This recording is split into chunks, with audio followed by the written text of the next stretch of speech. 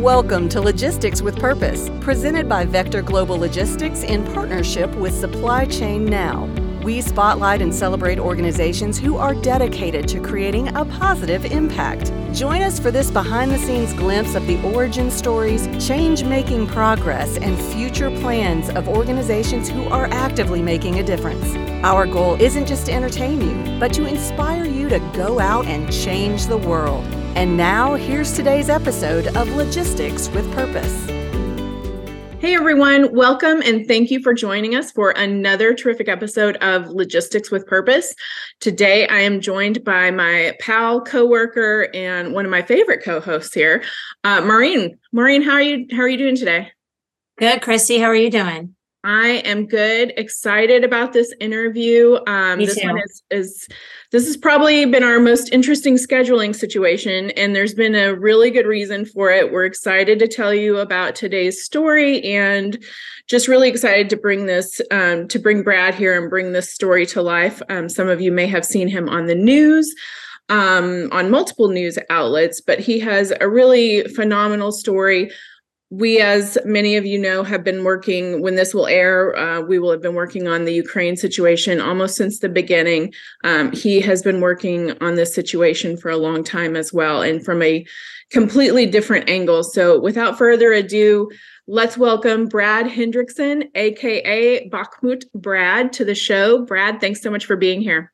I appreciate the invitation. Thanks. Absolutely. So Brad, we're going to cover a lot of things today. But first, before we get into kind of what you're doing now and what your day-to-day is and why we're here, can you tell us just a little bit about yourself and where you grew up and a little bit about your childhood that'll help us set the stage for, leading up to today? Sure. I grew up mostly in the upper Midwest of the U.S., right? So born in Iowa, lived in Illinois, Wisconsin, Minnesota, North Dakota, that kind of area for the most part as a kid.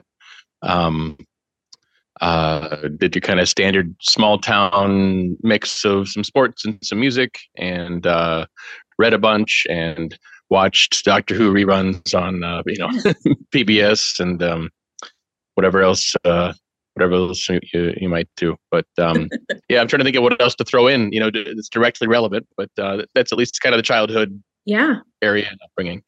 Yeah, for sure. Well, growing up in the Midwest, even no one gets to Bakhmut by accident. You come from a completely different side of the world, which we're going to explore a little bit more as well. But looking back, is there something from those early years, a philosophy, an idea, a story that shaped who you are and what you're doing right now? Some of the earliest memories that I think would have some bearing on this, I guess, in a sense, would be I remember very young watching the Iron Curtain come down. I also remember Tiananmen Square coverage. I remember Tank Man, this guy who was just carrying a bag of takeout, walking up to a line of tanks, saying, "To hell with you and what you're here to do." Grew up in a sort of church setting, in a Christian church setting, and I think a lot of things, and that especially is sort of come to have a lot of different sorts of heated opinions and unfortunate baggage and all that stuff. But I would say that the best of the tradition, I think helps inform a bit of who I am and what would bring me here. Just fundamental questions of am I my brother's keeper? That kind of question. I wanted to ask you a little bit about your career path. It's not a straight line to what you're doing right now. So could you provide a little bit of history there that'll help us get to, where you are, how you got there? Boy. Yeah, I mean, I've done some construction jobs. I worked an oil job out in the Montana border for a while. I studied some history and philosophy. I worked at a fancy pants guitar shop in Midtown in New York City. I've done some in-home caretaking with some elderly folks and others with some sort of more intense needs to have some hands-on care. Well, and then maybe the last 10 plus years, I've been building and repairing guitars. So I've kind of been sort of a chiropractor, mechanic, kind of guitar wrangler in a way. So fine tuning, adjustments and making everything play easy for your fingers and in tune and get ready for the big show and whatever else. So that's been most of my work for the last 10 years. When COVID came, I would actually taken myself and my work out from the Twin Cities in Minneapolis and St. Paul. I went out to back to New York City. And that was just a couple months before COVID shut everything down. And so suddenly there were no shows anymore. There was no networking, sort of able to get the word out and all that. So in the moment of my need to find something to get on with it and pay some bills, and New York's need to meet the needs around COVID, I ended up driving a truck for UPS. Basically, everyone went home. All the businesses were closed, and the shipping volume was probably 20% above Christmas peak. It was just crazy and completely unmanageable. And so we were all scrambling to get people their stuff as much as possible. Did that for a while, and then moved up to Maine. So I've been in Maine in the U.S. for the last couple of years. Drove a truck there as well, and worked at a kind of fancy guitar building shop in Lewiston. And that's what I was up to when the news of this war hit, and I ended up coming this direction. Well, let's talk about what you're doing right now. I mean, I know Christy has seen your NBC interview, and that's how we ended up here today. But can you tell us in the audience where you are, what you're doing? We really want to hear about it. Yeah, so I rotate through a few different locations and try to not make too big of a splash about it. I'm not trying to be sort of cute or coy or overly secretive, but just Bakhmut or Kramatorsk or Pokrovsk or towns and villages north of there and south of there. I have a few different places where I can stay, and I'll be there for a day or two and then pop over to another location and just kind of keep it fluid. And I don't really announce to others just in the area where I'm at. It just seems smart. There's nothing too, I'm not Jason Bourne, there's nothing too clandestine about what I'm up to, but it just seems like, you put your seatbelt on just as a kind of a good habit, just in case. And you just kind of, for me, since I'm just a one-man kind of operation, I'm able to be fluid with where I'm at. So I'm in the Donbass region of the far east of Ukraine. And what are you specifically doing there? Yeah, it's a mix of work. It's really whatever kind of comes onto my radar, it seems to be needed to be done.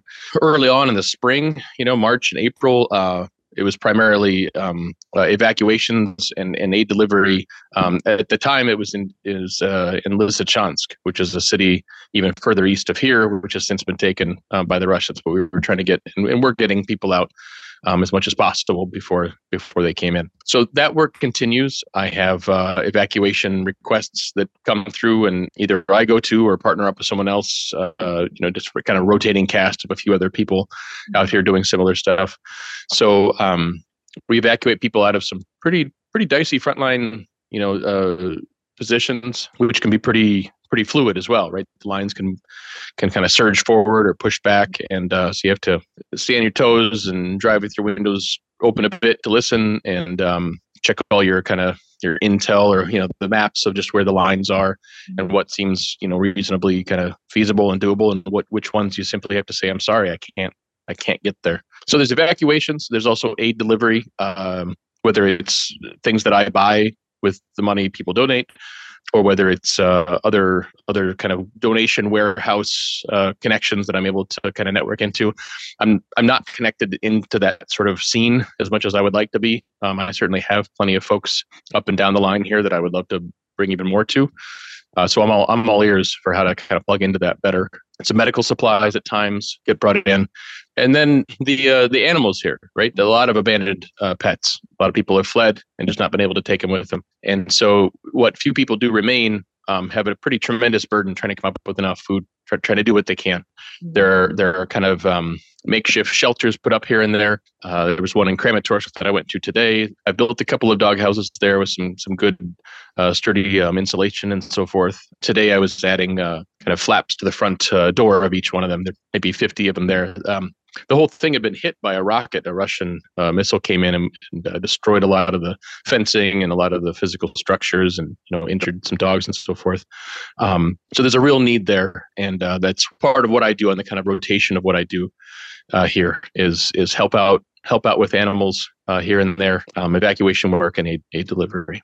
I've read some articles and I've seen some videos of what's going on there. Would with what you've seen, being broadcast worldwide, does it match up with what you feel like you're living day to day? I mean, I'll be honest, I don't really follow a lot of coverage, so I don't have a good sense of what that looks like. My sense is that, understandably so, but the coverage emphasizes the pain, the loss, the death, et cetera. I don't know how much of the coverage emphasizes the good and important and somewhat sort of tedious and not particularly kind of Hollywood work that lots and lots and lots of people are doing. So it is certainly in the hottest of spots, in Bakhmut in particular, and other places like that don't happen to be as well known by name. It is certainly very grim and very violent and very, very sad and very serious. There is, in addition to that, all of the other kinds of work centering around kids and elder care and construction and food transport and preparation and just sharing and pitching and helping in up and down the line. A lot of Ukrainian folks are doing all kinds of work that, from what I can see anyway, there aren't a lot of sort of, in-depth coverage of that sort of thing. So I don't know if that helps, but sure. It seems to, what coverage can be done and small bits that I've even been, one example of, those seem to be reasonably sound as far as kind of how they're, I don't feel like there's some, mischaracterization, I guess. I would say, though, that it's surprising how loose things are, how informal things are. It's just people who decided to show up and got a vehicle somehow. And I'm one of them. Mm-hmm. There isn't really sort of a formal, as we might think in the US, like a FEMA oversight. Right. I'm not part of a group or team and so forth. And even those who are largely a quote organization, on paper or on a website only. A number of folks are doing good and important work. I will say it's also true that there's plenty of folks who shouldn't be here. And that's just also another kind of part of the reality of who you work alongside, who you partner with, who you kind of share what you're up to with, and so forth. Mm-hmm. It's a strange kind of, I don't know, Wild West is an appropriate way to describe it, but it's like nothing else. I'll say that. For sure. Well, and I know, I'm sure a lot of people listening, and I know you've already been asked this quite a bit as well, but you are there on your own. You did come from the Twin Cities. You are not like a military veteran or something like that. So, a lot of us want to help out during a humanitarian crisis, but it is a minuscule number of people that would hop on a plane and enter a war zone to conduct supply runs and evacuations. Why did you decide to join this effort? Yeah, it's certainly a complicated answer and one longer than maybe we have all the time to unpack. I guess I will say a couple of things. One is that on the military bit specifically, mm-hmm. There are plenty of people who have some military background who have not been sort of equipped or shaped or formed into competent, good, decent workers here. That's simply true. And I would say that anyone who's been in uniform would recognize that fact as well. And conversely, there are plenty of folks here who haven't happened to have had a military background, but who are eminently capable and diligent and sort of worthy, sort of assets here. So sometimes that the military bona fides get touted a bit, get more than I think that they ended up getting more than is warranted at times. So anyway, my background on that aside, a handful of things have gone into bringing me here. Some, as we mentioned earlier, is kind of younger, early childhood, kind of imprints. The three things that I've kind of, I wouldn't say summed it up as, but three key pillars to this would be as follows. One is, and I'm actually surprised that this has proven to be true just in my life, but one is poetry. There are a number of pieces that have in the last maybe 5-10 years. I didn't grow up as a poetry guy, I kind of knew a handful. You have a class or two, some famous ones. You're required to write something in 4th grade or whatever. But I didn't grow up particularly steeped in it. But there's a handful of pieces. A few different voices have kind of really brought me along to kind of help tune my ear to quality work. And so there was this poem that's a bit on the nose in a way. It was actually written by a poet named Ilya Kaminsky. He was born in Odessa. And the name of the poem is We Lived Happily During the War. And so it's his reflections on writing from a position of safety and reflecting on what that is like while others are in a context of war. Mm-hmm. The opening line is something to the effect of, when they bombed other people's houses, we protested, but not enough. We did this, but not enough. We did this, but not enough. And then it kind of closes out by saying, in the something along the lines of, and I and my on the street of money, in the city of money, in the country of money, we, and then in parentheses he says, we, forgive us, lived happily during the war.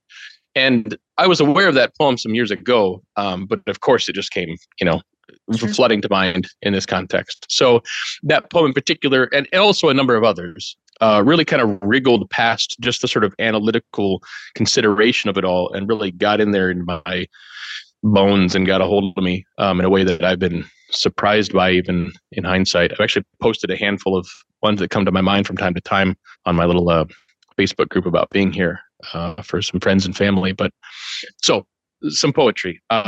Another category would be sort of public political rhetoric. And so maybe John McCain's words of support for Ukraine, even in the late aughts. Anne Applebaum is a woman who's quite an expert on sort of Soviet fallout and reality and so forth on Eastern Europe. She's written a number of pieces for The Atlantic and been featured on a whole host of programs and so forth. But she's been a helpful voice for me for some years.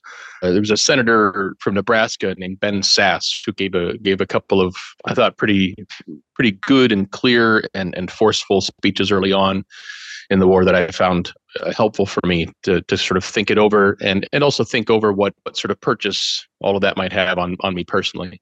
Mm-hmm.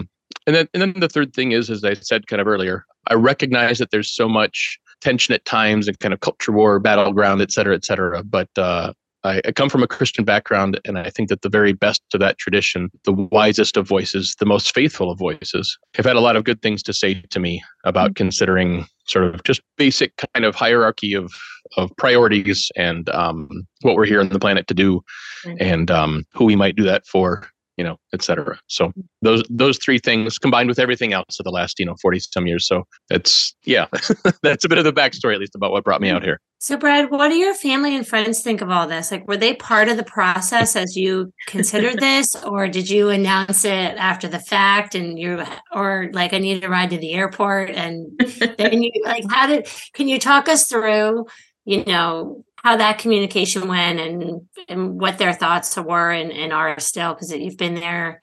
How many months have you been there now? 10, maybe. Okay. 9 or 10. Yeah, I could feel it sort of creeping on, in late February, early March. And I would kind of mention that in passing to a few folks that I was thinking about it, or at least moved by this situation, et cetera. I don't remember the precise timeline. I will say that it surprised not only other people, it surprised myself. I had actually bought a little school bus. I want to say the first week of March. And I think that I picked it up in another state and I drove it to Maine. I want to say that it was like a Friday night. And I put a picture of it at nighttime, parked in this driveway of this place that I was at in Maine. And, posted something like, did a thing. And I was thinking to myself, so over the course of March and April, I'll spend, a few of these bucks I've kind of saved up from UPS, and I'll turn this into a way to live kind of out of the rent scheme, maybe go to a CNA program or something else in the Maine area. I'm not really sure. Boy, it's crazy how fluid all this is, but this is the next project I think I'll do after looking at how much we keep spending on rent every month, and I wasn't still not in any kind of position to buy, and so it seemed like something that I had in me and could figure out how to do. And that was a Friday evening. I came home with it, and by Saturday or Sunday of a day or two later, it sort of clicked in a surprising way. I have to go. The same reaction that we all have when we see this coverage of such just horrific and outrageous things, the indiscriminate pain on civilians, maternity wards being bombed right early on, and just all kinds of really just unthinkable things. And it's one thing to, change your profile picture to have a flag of a country, next to it. And, honestly, I think shows of solidarity really do matter. And I'm not trying to poke at anyone, including my own self, who does that in other circumstances. But that normal amount of sort of the extension of our hearts toward others, that we really don't have the things that are sort of lined up in our lives to be able to go and be there. There was sort of this just smack, I guess, where it was, sort of this, somebody should do something. These people need help, right? And it turns out like, I got to go. I have to go. I still don't. I don't know what I'm doing, like in a way, right? Like I didn't even know what I would be doing here. I brought sets of scrubs. I brought all kinds of different options.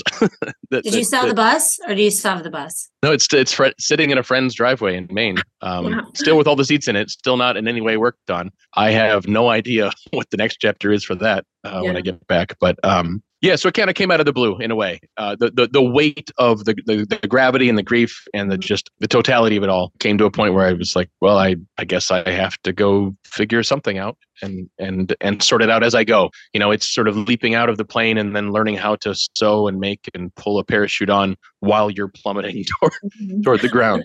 So reached out to some friends and had an introduction from a Canadian friend who knew a guy who had been born in Ukraine but was now in Canada and had some business connections there. And he reached out to some folks that he knew. So I had a place to stay for the first couple of months, kind of get my bearings and introductions and so forth. And I've progressively moved further and further east. And now I'm out here, and then there's kind of a decent rhythm, to the work in front of me. Well, let's talk about some of the hopeful stuff that is going on there. I'd like to hear it kind of on two different fronts. One about you mentioned some of the coverage isn't highlighting what other people are doing enough. So the good things that other people that you're seeing on a daily basis, that Ukrainians and other people are carrying out as well. So give us a couple examples of that. And then tell us also just a couple stories from your own perspective, people that you've helped, worked alongside, some good things that have happened along the way on this really difficult path. What I know about the work that Ukrainians are doing for one another is that I barely know any of it. So much of it is done. When I arrive, it's suddenly, the Americans here to say hello, to drop off some stuff, to chat a little bit, and then okay, bye-bye, and then they go back to their rhythm. What I see is a lot of tenderness. I see a lot of assistance with meals. It's far more efficient with firewood and meal preparation and so forth for a building or sort of a cluster of folks to cook one larger pot and share what they have with each other.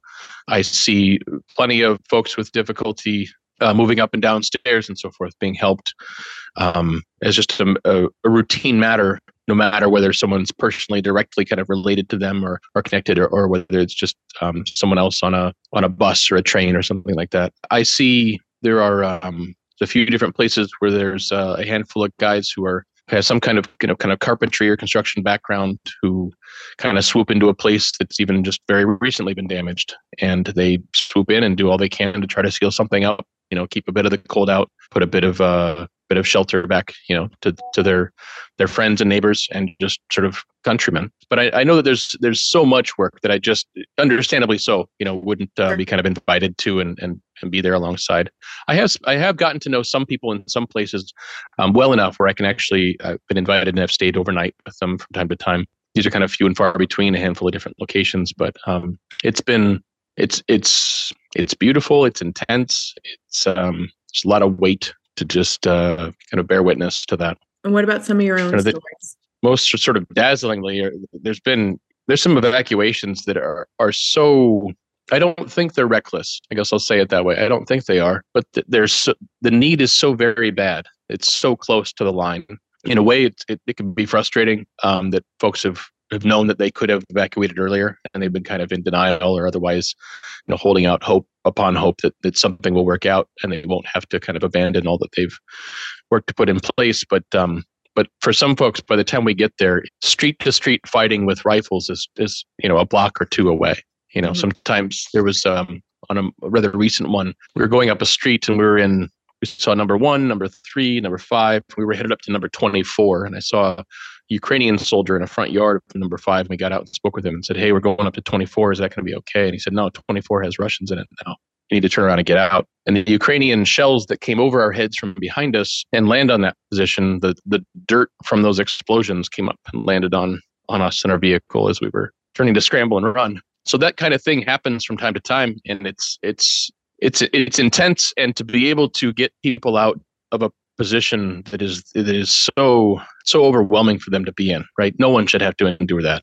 And it's unfortunate that it's down to the wire like that. But for folks that we are able to get to and do feel like we can kind of scoop up and get out right now, with a quickness. So this is places where we know the routes and know our options, and we're really trying to do our due diligence on that as best as we can. Being able to be that, is obviously pretty meaningful. You want to come here, if you're going to set aside everything else that was going to go on, you want to come here and do something that's actually meaningful, right? And so there's been some of those roles. There's been other places I've just gone to just by myself, well off the beaten path, and found people in buildings you swear there couldn't possibly be anybody in, but have been bringing food for them, food for actually a lot of the animals they're caring for.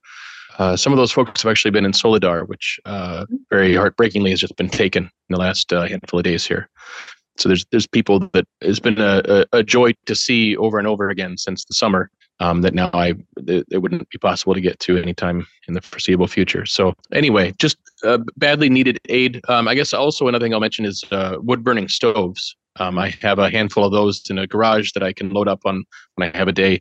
Take a few of those and head out to the edge and try to bring them to shelters that people have kind of cobbled together in place, but don't really have as many of those as they need for cooking, for just staying warmed in an underground cellar, like a root cellar. So being able to provide those to folks in multiple instances, people have. It's been such a game changer for them.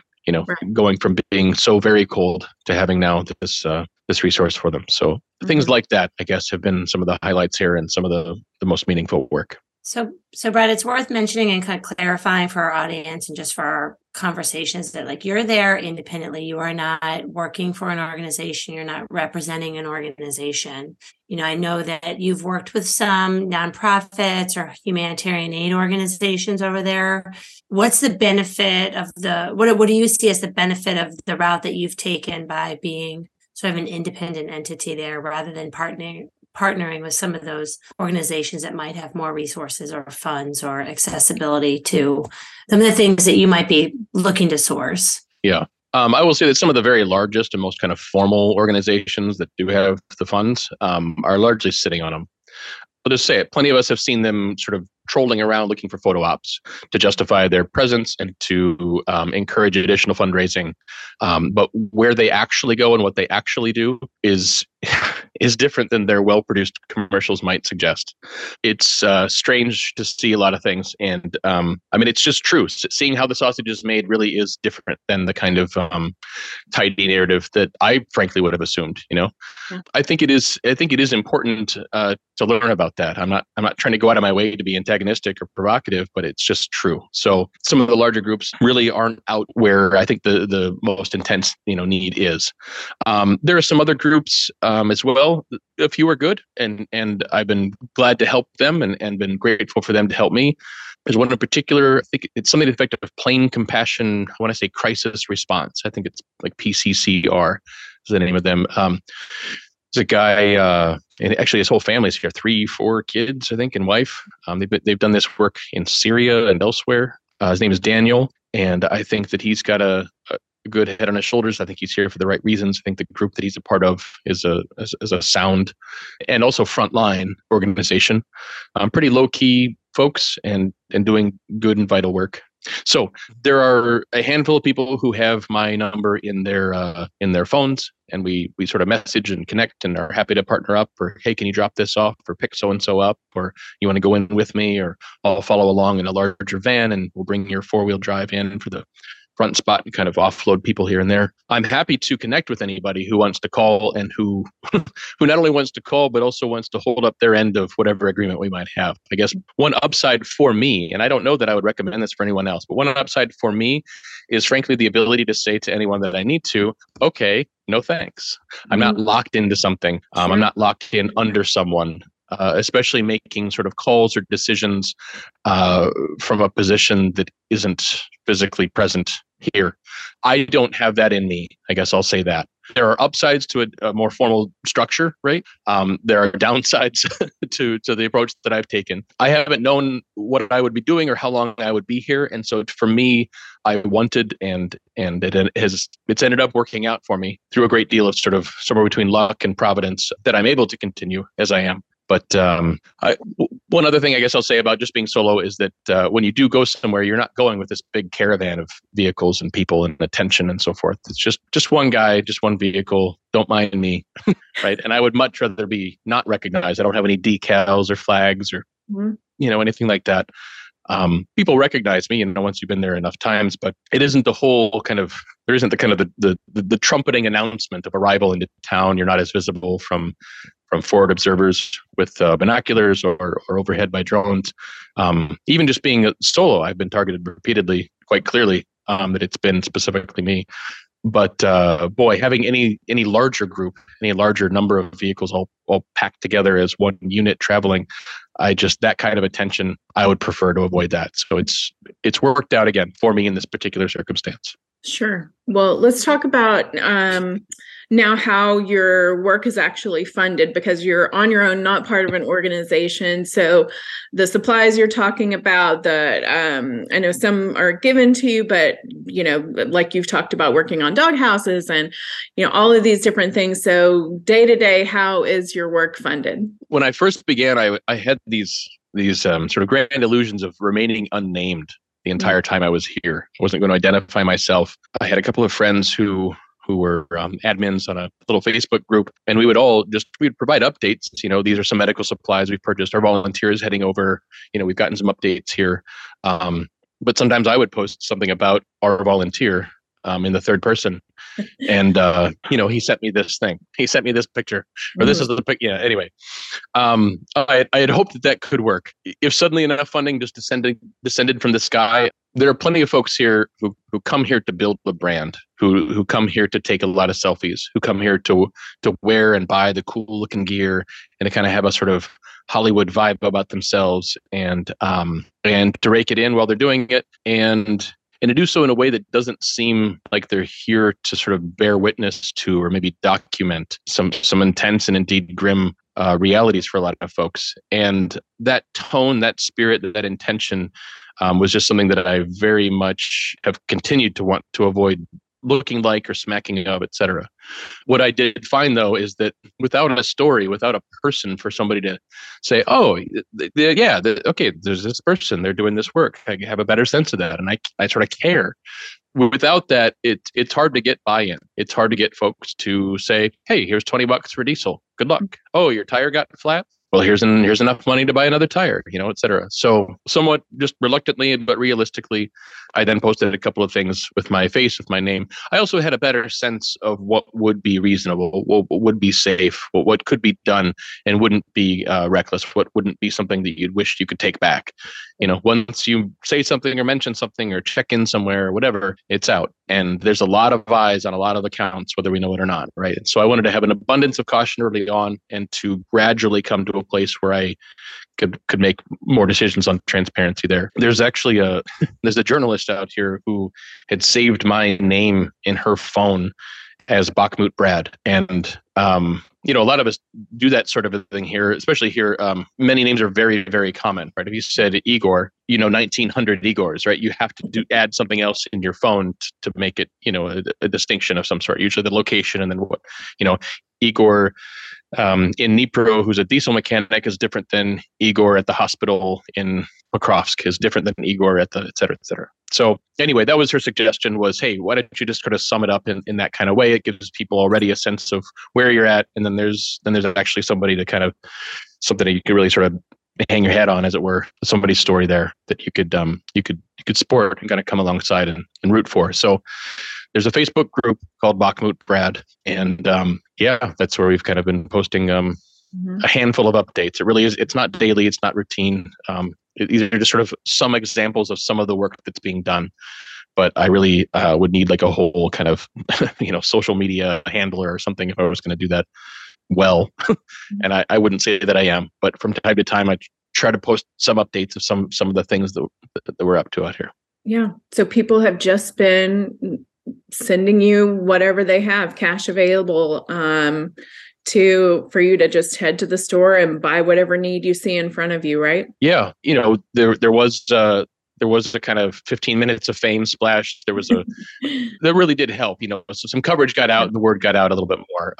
There was a guy in the far east edge, right on the front line in Bakhmut. This elderly couple and an artillery shell came into their home and wounded him quite badly, and he was bleeding. And there was just no one else who knew the area, no one else who was available, who wasn't busy with other work. Driving at night with headlights that close to Russia, it's just nothing you ever would want to do. I don't want to do it at all, but but I ended up going and ended up finding them. I knew the location, I knew the avenues to take. I could turn my headlights on just for a split second to see far enough, 50, 100 feet to go, and then I would go black again, drive out, turn them on just for a split second, turn it off. I got where I needed to go, got him, brought him to the vehicle, and got him to emergency hospital initially, and then onto a second hospital as well for additional x-rays and other care there. And we've actually stayed in touch since then. So since that happened, and it also happened to be the evening of Thanksgiving here, that story got picked up. And so more folks than I would have thought, I've now kind of seen the group and pitched in their $20-$30 towards some diesel and some spare parts, and it adds up and it helps. And now I have a little bit of breathing room where I'm not just wringing my hands flat broke. And I'm grateful. But yeah, there's just a PayPal thing, and now other people have asked, well, what about Zelle? What about Venmo? What about whatever else? So I've tried to kind of one by one set those up just to make them available when people have requested. But so those are there. They're in place. There's a link tree that my friend from the Twin Cities named Priscilla, she and her husband David, they've been real supportive friends over the years. They put that together and have been helping out. So that's how people could see and how people could pitch in. And that's all I've been going off of. How do you think that you've changed personally through this experience? Just a little question. It might be like just a loaded question, but I mean, because like secondary to that is, there's a physical toll, there's a mental toll, there's an emotional toll to what you're doing. And you can try and prepare for that but you don't know what you're gonna get when you get on the plane and go over there, and you've been there 10 months, so. Yeah, I chuckle because I'm painfully aware of my own shortcomings, just to say it. There are times, there are days, there are stretches that kind of comes and goes where I feel spread pretty thin, honestly, right? The sort of emotional reserves for the normal rhythm of delays or imperfections or just run around stories you get from folks here and there. They add up. They're cumulative, and it's wearying. It really is. And so part of what I am seeing is that the normal baseline is kind of getting a little eroded out of there, and I'm feeling pretty. There's a lot still before me, and there's a lot before everyone out here every day. And I feel like I need to keep showing up to it. But I also do recognize, how many times do we hear about in an airplane, right? When the oxygen masks come down, you need to put yours on first so that you're in a position to be able to help others. I recognize that one of the ways that I've changed is that it is wearying and wearing in certain ways. I will say, though, it's also been quite expanding in a sense of the compassion that's needed for folks. That there are plenty of circumstances that might, prior to being here, that might have just kind of seemed more easily dismissed or resented or whatever else. When you find yourself here over time, at least for me, I find myself then better able to understand why it is that they're coming from where they're coming from. And it's not a good place. It's not a healthy place necessarily, right? I'm not sort of supporting all things that come to pass, but it's certainly expanding in its own way. Just the human condition broadly, and certainly circumstances here rather specifically. I've had a better sense of, after having so many things, so many commitments or assurances, whatever, fall through, there really is having a backup to the backup, having a reserve, whether it's tires or parts or food or water or battery packs or just basic supplies. let alone a maybe backup assignment, work to do for the day in case the thing you had planned on and planned for, you show up and it just dissolves out from under you. Having something else then to fall back to, another place to stay if you'd lined something up very clearly, and then there it is, and it's cold and it's late and it's time to kind of close up for the day. Having backups in that way, in place, multiple sort of redundant backups, the importance of that and the practice of having those in place is certainly something that's changed quite a bit from where I kind of came. I mean, it's only 10 months, but it's been a pretty long, a lifetime of months for sure. And I certainly came in with much more of a kind of happy-go-lucky, like, well, we agreed to this, we planned for this. You said you'd be, that's the time. You said 10 o'clock, so it's 10, so we're going to do the thing, right? Oh, well, no, I changed my mind. I didn't know. On and on and on. Just everybody's got something. Some of them are the normal spectrum of understandable circumstances that might come up, but it's also a different kind of pattern here than you'd ever see in a setting in the States. So anyway, that's another, I guess, thing that's changed. Okay, so I know that it's clearly there's a physical toll, there's an emotional toll, there's all the tolls, right? So I guess, is there anything that really affects you more one way or another as far as an emotional toll, and what kind of helps keep your spirits up in such difficult circumstances? I mean, it is wearying. I'll just say that. It adds up. It's nice to connect with folks, friends and family, a bit when we have signal, when we have time, when the time zones and all that sort of stuff works out. My mom a couple of months ago asked me if there's anything that I really needed. She sent then a little portable light, with a solar panel on top, and then a couple of books of poetry that I had requested. So those have been interesting to go through quite slowly, but plenty of it is just sort of plenty of my downtime or kind of recoup time is just kind of sleeping, resting, checking out, kind of gathering my thoughts and myself. It's a lot.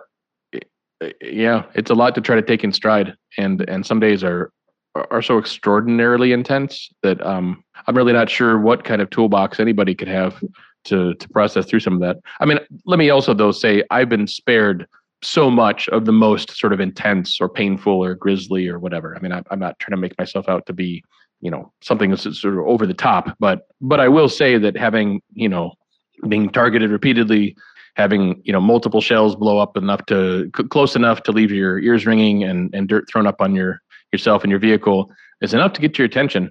And that's certainly not something that most of us have had a history of taking in stride, not only just taking in stride at all, but taking in stride in a context where I would say even with folks with a military background, when you do have a military background, you have a background of being part of a larger group, a team, and there's a support chain and there's medical, evac possibilities and people alongside you with all this kind of training and firepower and armor and vehicles and planning and oversight and all this stuff, right?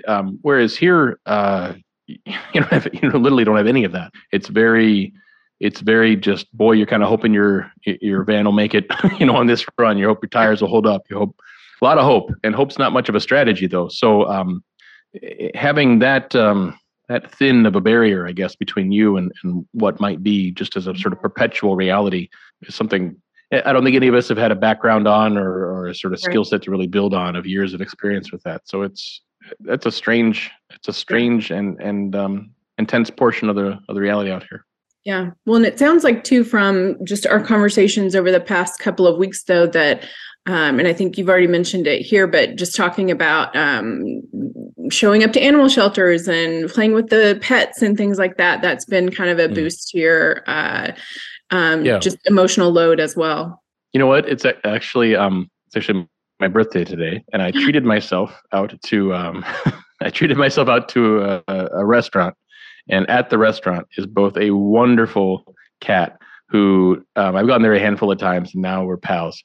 And it comes up just on my belly and just flops on me, and I can barely even sit up to take a sip of my drink because it just burrows in. And then there's this dog as well, and just the goodest, bestest boy of them all. Yeah. And we're pals too. And that kind of wind down Boy, that really does. Yeah, you're right. That does make a huge difference for me.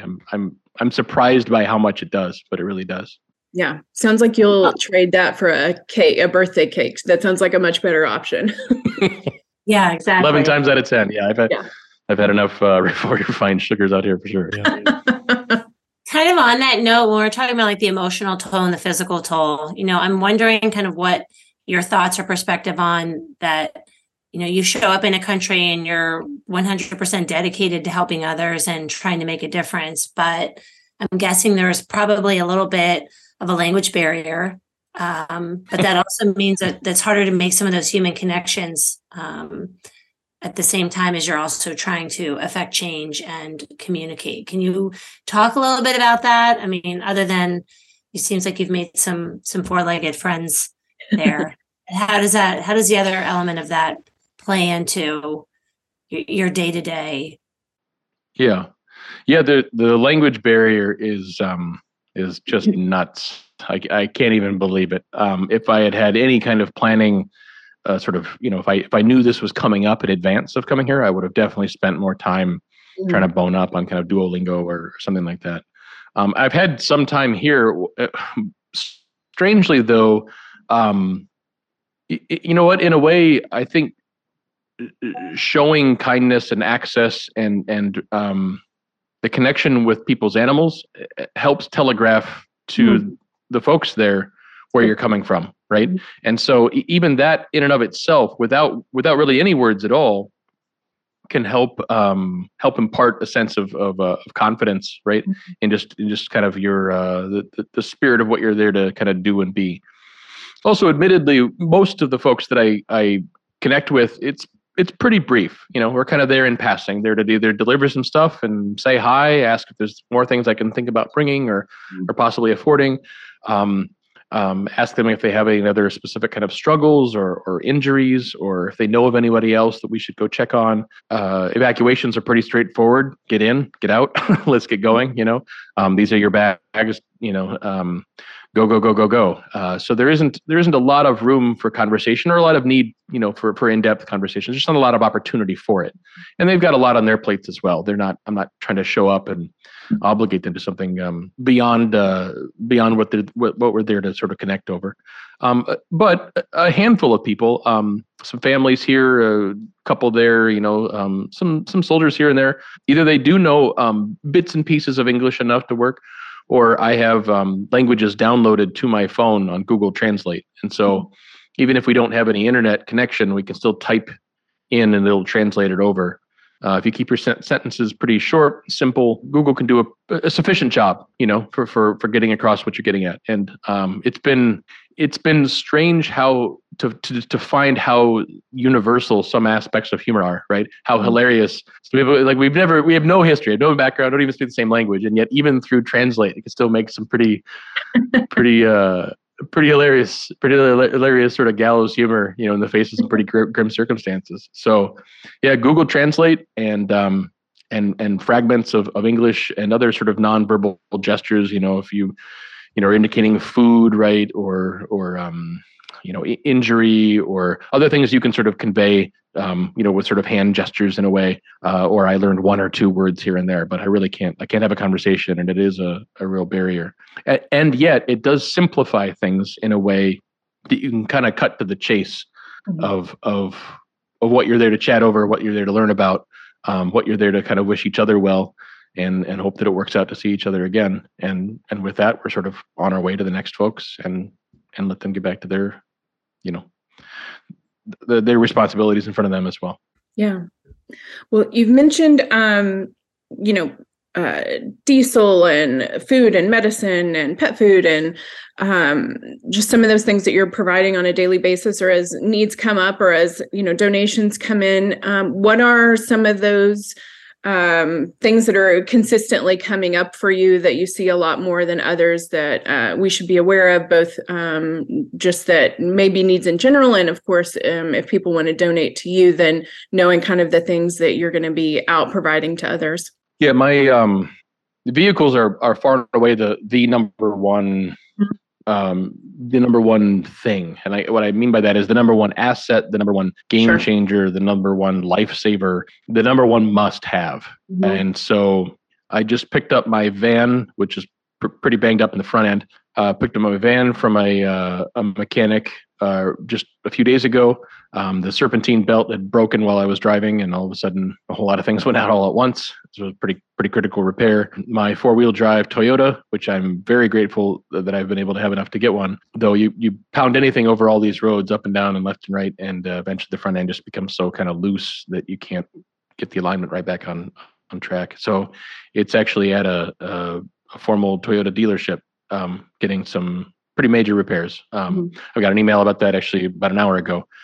It's going to cost another couple thousand plus, dollars to get it up to speed. There's another part they actually were going to order, and it'd take a couple months to get it. So I'm not quite sure, but it has some pretty robust, hardy tires on it. So they're able to get me around, but they cost, $200-300 a tire. Anyway, maybe you can help me focus more specifically on what we're getting at. I guess there's vehicles and there's other stuff. What would people be pitching in toward, I guess? Yeah. How can they support the mission? Yeah. I mean, so our listeners are going to be all over the world, and they're going to hear what you've done and what you're trying to do, and they're going to hear what your needs are. But how can we share with them how they can actually help you get those things that you need that you're giving away?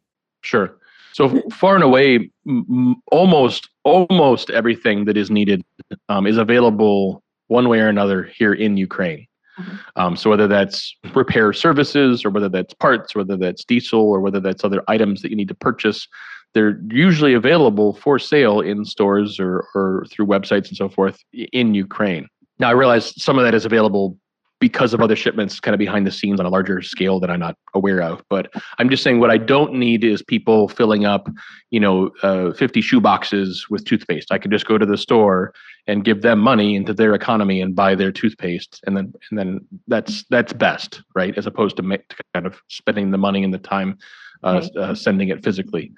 On the Facebook group I mentioned, that Bakhmut Brad group, there's a link or two around. There's, like I said, there's a link tree as well. There's a few different ways people can kind of pitch in and just give there. Logistically, if there is a way, as I mentioned, kind of get my finger better on the pulse of kind of aid warehouses and supplies and other donations, I would say that animal food is very badly needed.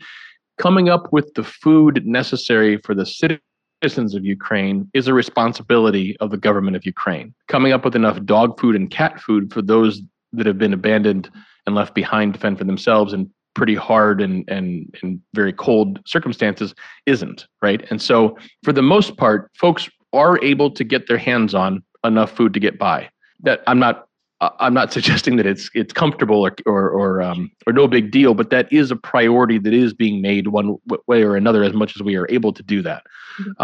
Pet food is entirely optional. And so that's something that we have to just come up with enough kind of donated money to go buy the cheapest bags we can at a store, which I do regularly. Or on rare occasion, there's a little pocket from somebody who's donated something through a warehouse in the far west of the country, and then we have to figure out how to get it out here. So I guess one way or another, by and large, it really is just money. If people have a specific kind of goal with that they'd like to earmark, leave in a kind of a memo line, they're welcome to do that. But there are wood burning stoves that we buy here and deliver out to areas in need. There's firewood also available for sale. For the most part, I think folks have figured out one way or another what kind of clothing and layers they're going to have to make it through the winter at this point.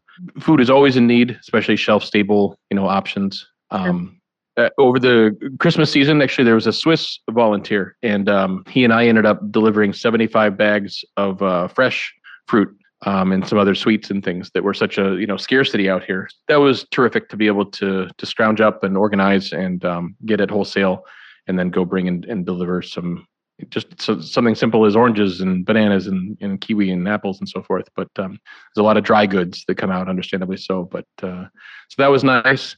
I'm trying to think of other specific options. It's really kind of the same handful of needs over and over and over and over again, right? A lot of repairs, plenty of fuel, and from there, kind of a rotation of needs to be able to give to people. When there's even more available, some people want to make larger kind of larger scale purchases, maybe generators or their communication, some Starlink connections or whatever else they might want to provide. The sky's the limit, and I'm grateful for whatever help can happen. I guess I'll say it that way. Yes. And you can find links on the Facebook group of how you can pitch in. For sure. Yeah, we will include those links as well in our show notes. And then for anybody that's listening, you can also go to Facebook and just search Bakhmut Brad, and the group will show up. And then the link tree is in there, or you can just Google Linktree Bakhmut Brad, and it will show up as well. And thank you again. Happy birthday, first of all. Thank you so much. Thank you for joining us on your birthday, Brad. Yeah. We're really honored to have you here, and just appreciate everything you're doing. Grateful to tell this story, and just hoping our listeners will show up and support as well. And we'll keep an eye on you. And it's been a very important cause for our team and company as well. So we're grateful for everything you're doing, and glad you're here with us. And you are definitely logistics with purpose in action. So thank you so much for your time and for being here. And thanks to everybody who's listening in. And we will catch you for another great episode next time. Have a great day. Thank you both, and thank you all.